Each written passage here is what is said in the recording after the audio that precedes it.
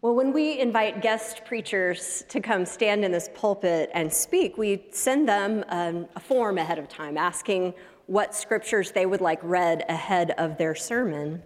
And I'm no exception. I'm supposed to report, although I may be the latest one to turn mine in, what scriptures I would like read before I preach. And I was tempted just to turn in today the whole Bible, please. Attempt something big. Here we go. Last month, Jim and I celebrated our 18th wedding anniversary. When we married on a beautiful day in March, a beautiful day like the days this week, Jim moved in with me into the parsonage where I lived at the church where I served as a pastor. And that entailed combining all of our stuff. Bringing 2 sets of towels into the linen closet and 2 sets of dishes and appliances into the kitchen, and the rest of Jim's stuff sort of crammed into the garage because we didn't have room really for 2 households to combine as one. And so within the first year of our marriage, we found out that we were moving, as pastors find out sometimes, to a church on the other side of Houston, and we were excited. But we also faced one of the most challenging and formative acts that a couple can undertake together, and that act is house hunting.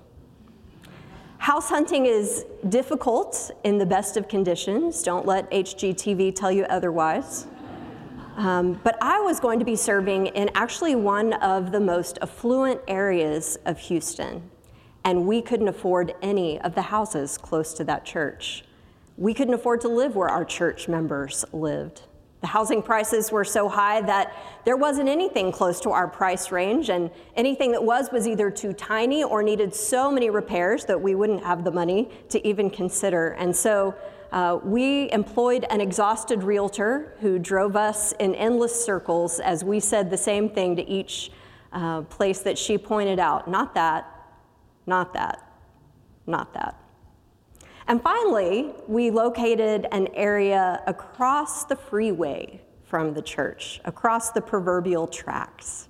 Not an area where any of our church members lived at that point. Jim found it, actually, without our annoyed realtor's help. It was a brand new neighborhood, new construction, and there were new houses going up daily, one after another. And so while it wasn't close to the church where I served and it wasn't close to where any of our church members lived, it had one very important quality: we could afford it. So because this house was still under construction, it was literally a blank slate. And it had the upside that we would get to be the first people ever to live in this house. And after years of having grown up living in dorms and apartments and rentals and a parsonage that had been lived in by way too many pastors before us, it felt appealing to be the first inhabitants of this new space. Clean, clear walls, no holes in them. Clean carpet, new appliances. Any dent or scratch would be one that we put there. Any stain would be one we knew how it ended up there. And the yard was so literally a clean slate that the builders just left it with sand. If we wanted to plant anything, we had to literally buy dirt before we planted grass. So this clean slate became our new home. And the new house smell eventually wore off, and it was our home for over 8 years. And it was filled with the celebrations of our first anniversary and all of our first milestones together. And it was filled with a lot of prayer and a lot of tears and longings for a family to fill it. But finally, 5 years after we moved in there, the upstairs office became a nursery, painted with green and brown elephants to welcome a new member of the family. And then 2 years later was repainted pink to welcome yet another. And we did leave our mark on that house. We left dents and scratches, and I could tell you some stories about a couple of stains we left on the carpet. But we also brought in dirt and grass and trees that we planted. That one behind us, I think, was a gift for an anniversary. And by the time we left, the trees had actually grown to look like trees. And the last time we drove by, they were taller than the house. And that place, once a blank slate, never before lived in, became a home full of memories. Not because of its location, not because of its price or its architecture, but because a family lived in it together and grew inside. When God is in the market to raise a family, where does he go looking for real estate? I love that Genesis begins with God putting a down payment on a neighborhood so new that no one has lived in it before. The space is clean of previous owners. Not only are there no nail holes in the sheetrock, there are no footprints because, hey, there's no feet yet. No previous owners even exist for this space, and this is God's never-before-lived-in new construction. And so Eden seems to us an indescribable beauty. We know of the story of Eden containing rivers that flow out to nourish the nations, a wealth of plants, animals that come, and of course humans created for companionship with each other and unity and friendship with God. And the pictures we have in our minds of Eden are so glorious, so perfect. But the way I read its page on Zillow is that its greatest asset, what truly made it a home, was the presence of God himself. That's what made Eden perfect. All the perfection of Eden would not have been perfect without God's presence there. And God wanted a home, a place to dwell with his people, and this was the perfect real estate. So he placed them there with the instructions to work and keep the garden. Till and keep, our translation said today. Work and keep, those are God's specific instructions. Work to cultivate it and make things grow, and keep it to guard its sanctity. To work and keep this place where they live and connect with each other and dwell with God, walk with God in the cool of the day, where there'd be no barriers between them. A place to dwell with a God who loved them so dearly. So after 8 years in our first home together, our little family began the task of house hunting again. We were comfortable in our church. We didn't want to leave. We were comfortable in our community. We were comfortable in our little growing family, but somehow the house and the neighborhood just didn't feel like the right fit for us anymore. And we had saved up enough money to move up into one of those neighborhoods, closer to the church and to friends and schools, maybe the lowest end of the price range that was closer. So we began circling again in the back of a realtor's car, and this time we spotted it with ease. Our dream home. There it was, 44 Pine Path. It was in the least posh neighborhood of the most posh area of Houston. And it was just right for us, just affordable enough, with a big entranceway, a playroom for all the kids' junk, a huge yard, and it already had trees and dirt and grass. And the week we closed on our dream house, we went and collected our keys, and we began moving in our boxes, and we began to unpack. And then I swung by the church. I went by my office in the middle of moving, and there was a blinking light on my phone indicating I had a voicemail. It was Asbury Seminary. They were looking for someone to hire in the position of dean of chapel, and my name had come to someone on the search committee. Evidently, when they prayed about the position, my name just popped up. It's hard to argue with prayer. So I started the application process, and we wondered if we should even unpack. And we prayed. That house was filled with prayer as well. In my prayers, I told God how comfortable we were. And he asked me, "Whoever told you that your comfort was my goal?" We made some memories in that house, and we closed on the sale of that house 6 months to the day that we bought it. And actually, we never grieved it that much. Maybe we didn't really have a chance to bond with that house.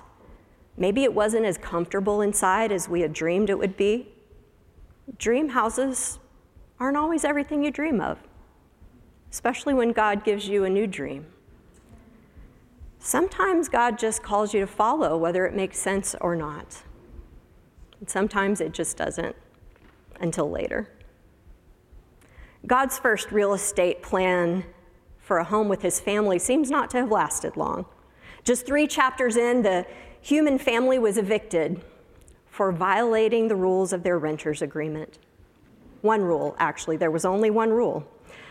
And so much of the rest of God's story is about searching for another perfect home where he can dwell with and be close to his family, about a desire to build a place where God can live in intimacy without barriers, without shame. God wants to live with his children, just like in the Eden he started with. And God's people were on the road a lot. And God traveled with them, leading in a pillar of cloud, a pillar of fire, tabernacling with them. God had an RV of sorts, a way to come alongside. It was not ideal, but it had a kind of nomad chic appeal.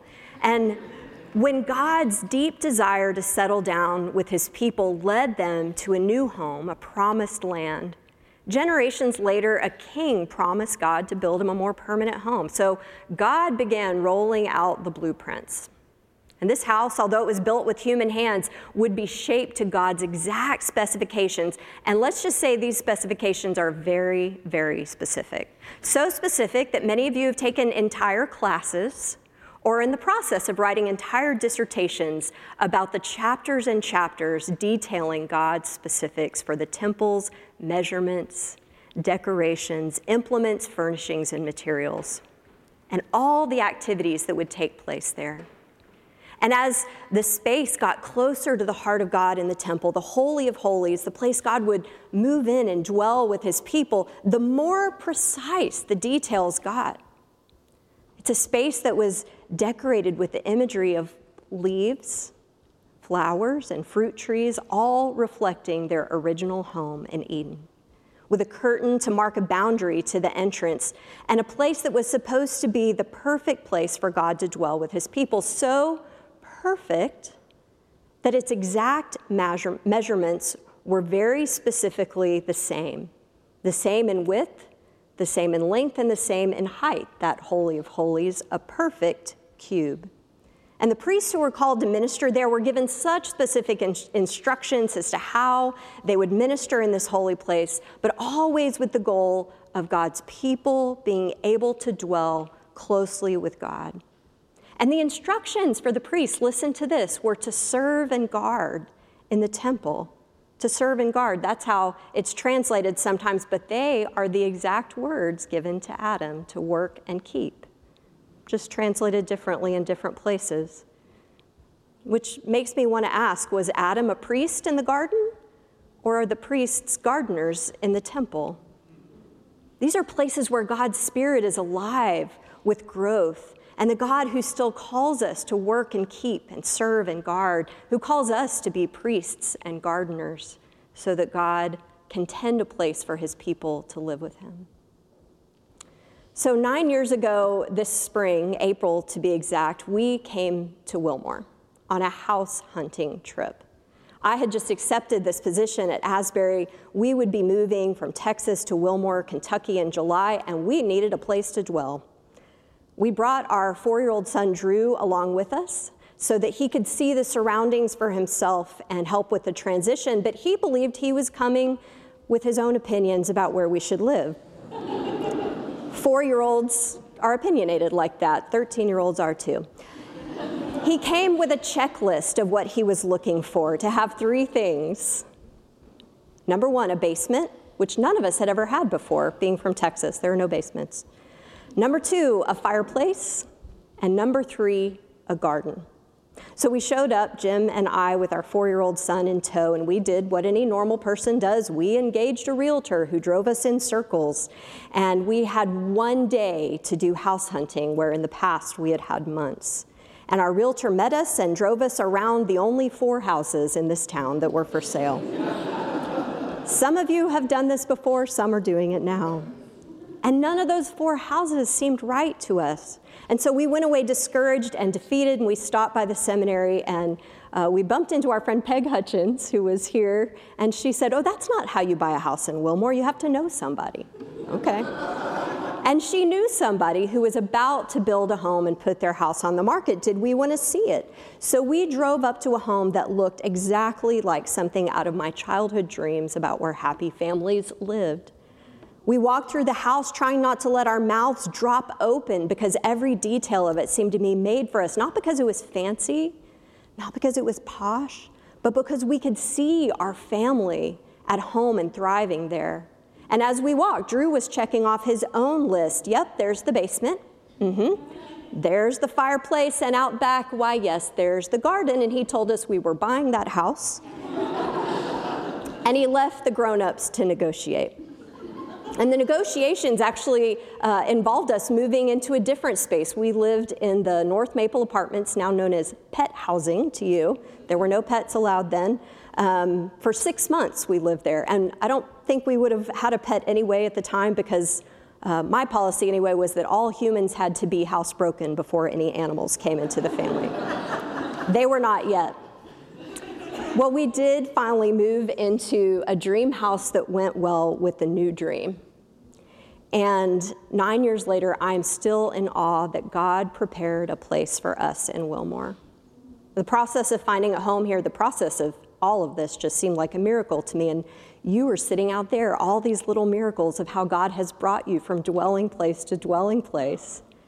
He's even brought you here this week.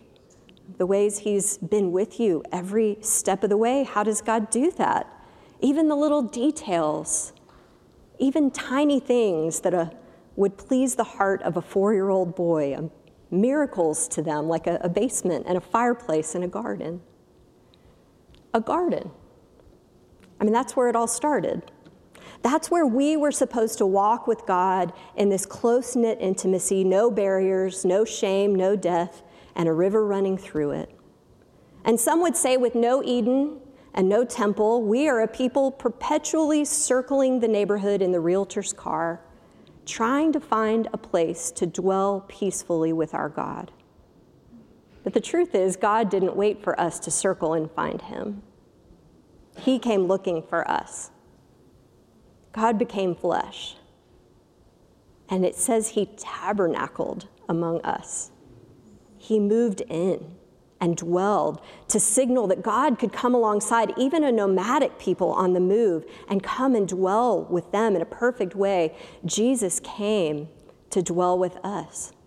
Jesus became our living water like the rivers flowing out of Eden. If you only knew, he said, the gift of God in this water, you would have asked me and I would have given you the living water. Jesus acted out the role of the temple, declaring to the horror of the religious leaders, your sins are forgiven, offering forgiveness that you could only obtain with the services of the temple. So he declared himself to be the place where God's concentrated presence dwelled on earth. He even claimed that if you pulled the temple down, he could rebuild it in 3 days. That sounded curious to people. But then 3 days after his crucifixion death, when it still didn't make sense to anyone in the fog of their grief, he appeared alive to the women in a garden where they mistook him for a gardener. Maybe he is. What real estate does God go looking for when he's looking for a place to settle down and be close to his family? He wants a place that's alive, a living temple, a house not built with stones, a place where he can live with intimacy and no barriers. Where does God want to live? Do you not know that your bodies are temples of the Holy Spirit who is in you, whom you have received? Do you not know that the real estate God is looking for in intimacy is you? You're a temple of the Holy Spirit. Did you notice that the thing that always makes God's dwelling places special is not its decoration, but the fact of God's presence there?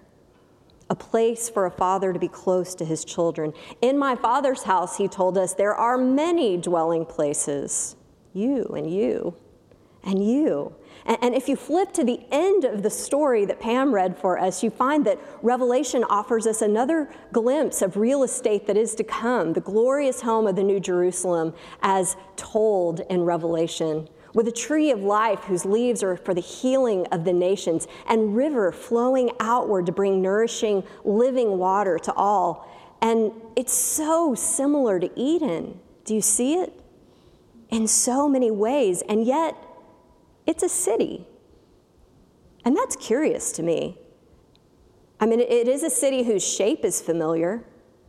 It's a city whose measurements are so carefully recorded as equal in height and width and length. Sound familiar? A perfect cube. A city built as a square. I've never seen a city like that laid out in a perfect cube, but it actually reflects the dimensions of that first Holy of Holies, that inner sanctuary, a place of divine presence. The entire city built to shape that reminds us that God wants to dwell in a concentrated way with his people, not just with one priest, not just once a year, but every day. But I keep asking myself, maybe I took too much IBS and I can't stop asking questions of the text. Why a city? Where else in Scripture does God build a city? People build cities. Gardens are more God's style. But this Eden-like, temple-shaped New Jerusalem, it doesn't seem to have any of the negative marks that we think of cities having, like overcrowding or pollution. Why a city here at the end? Cities are most often what people build in Scripture, not God.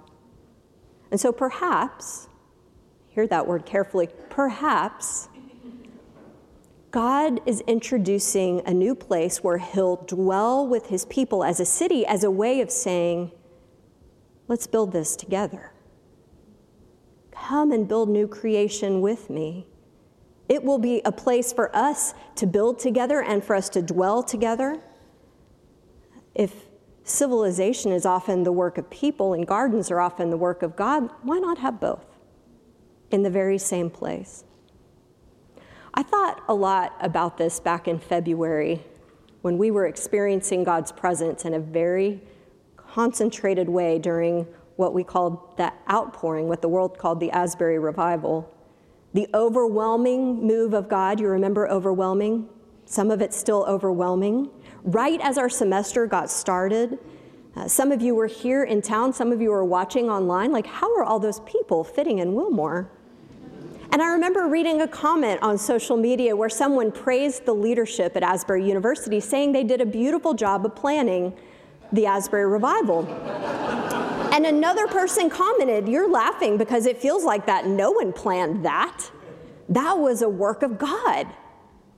And I remember thinking, well, yes, but also we were right in the middle of leaders and volunteers, pretty much the whole community, working around the clock, making very hard decisions, and yes, planning and leading, working to steward and steer, to work and keep a move of God that the Holy Spirit was so clearly leading. It was a full-time job for a lot of people. So yes, God led it. And yes, people led it. It was like building a home for God while the plane was flying.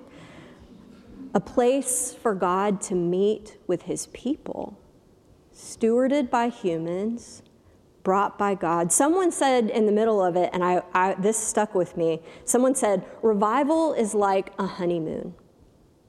It's a sweet time for intimate connection where all other commitments are set aside. The schedule goes away. The commitments go away. It's a time of beginning something. Honeymoons are sweet, but honeymoons end. But this very wise person said, the purpose of a honeymoon is to make a home. I don't think I'll ever forget that. The purpose of a honeymoon is to make a home, and revival is like a honeymoon. So in the middle of this outpouring revival, whatever we're calling it, I had some previous commitments where I had to turn my attention away from the full-time job we all had of hosting the world. And I had to even leave town for a day to speak at some churches and to help them with some decisions they were making about their denominational affiliations, to help them decide who they would be in the future, what name would be on the sign. And I remember as I was driving out of Wilmore, watching all these people driving into Wilmore at this deep hunger to be with God, and here I was leaving to do this very messy work. And I just thought, why am I leaving this place? What does all this matter? Who cares what Christian tribe you belong to? Just be Christians. I mean, that's what it felt like.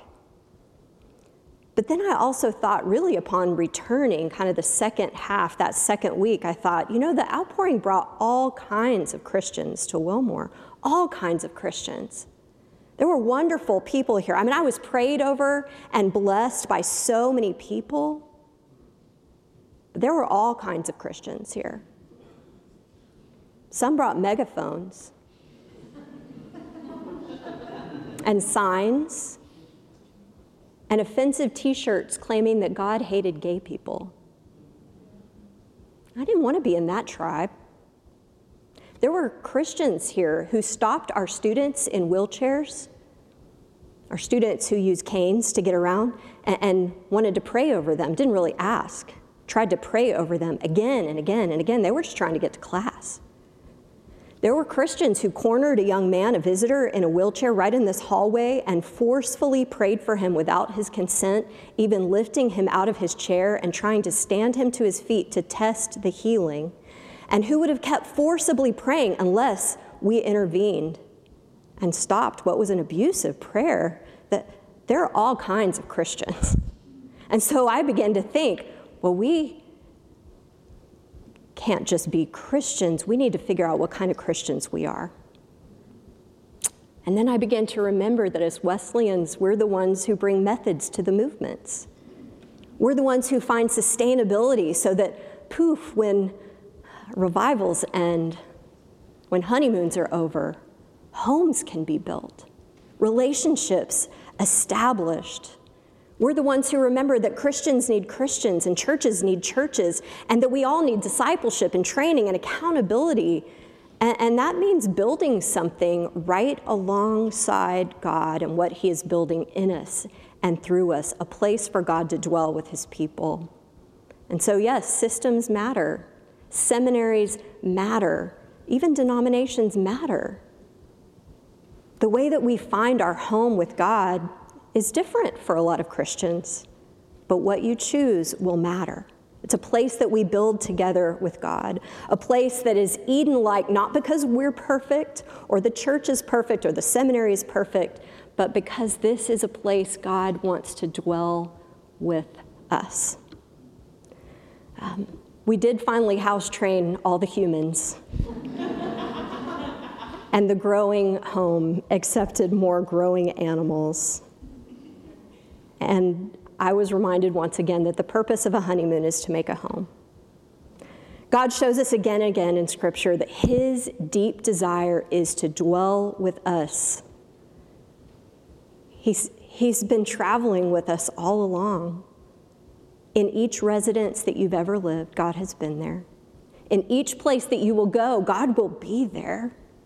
He just wants to dwell with you, to find a place alongside you to work and keep and guard and steward this new place of dwelling.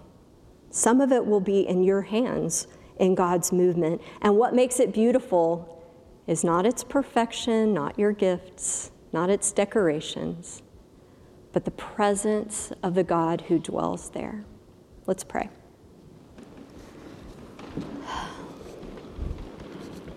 Lord, we are a people who long to be with you.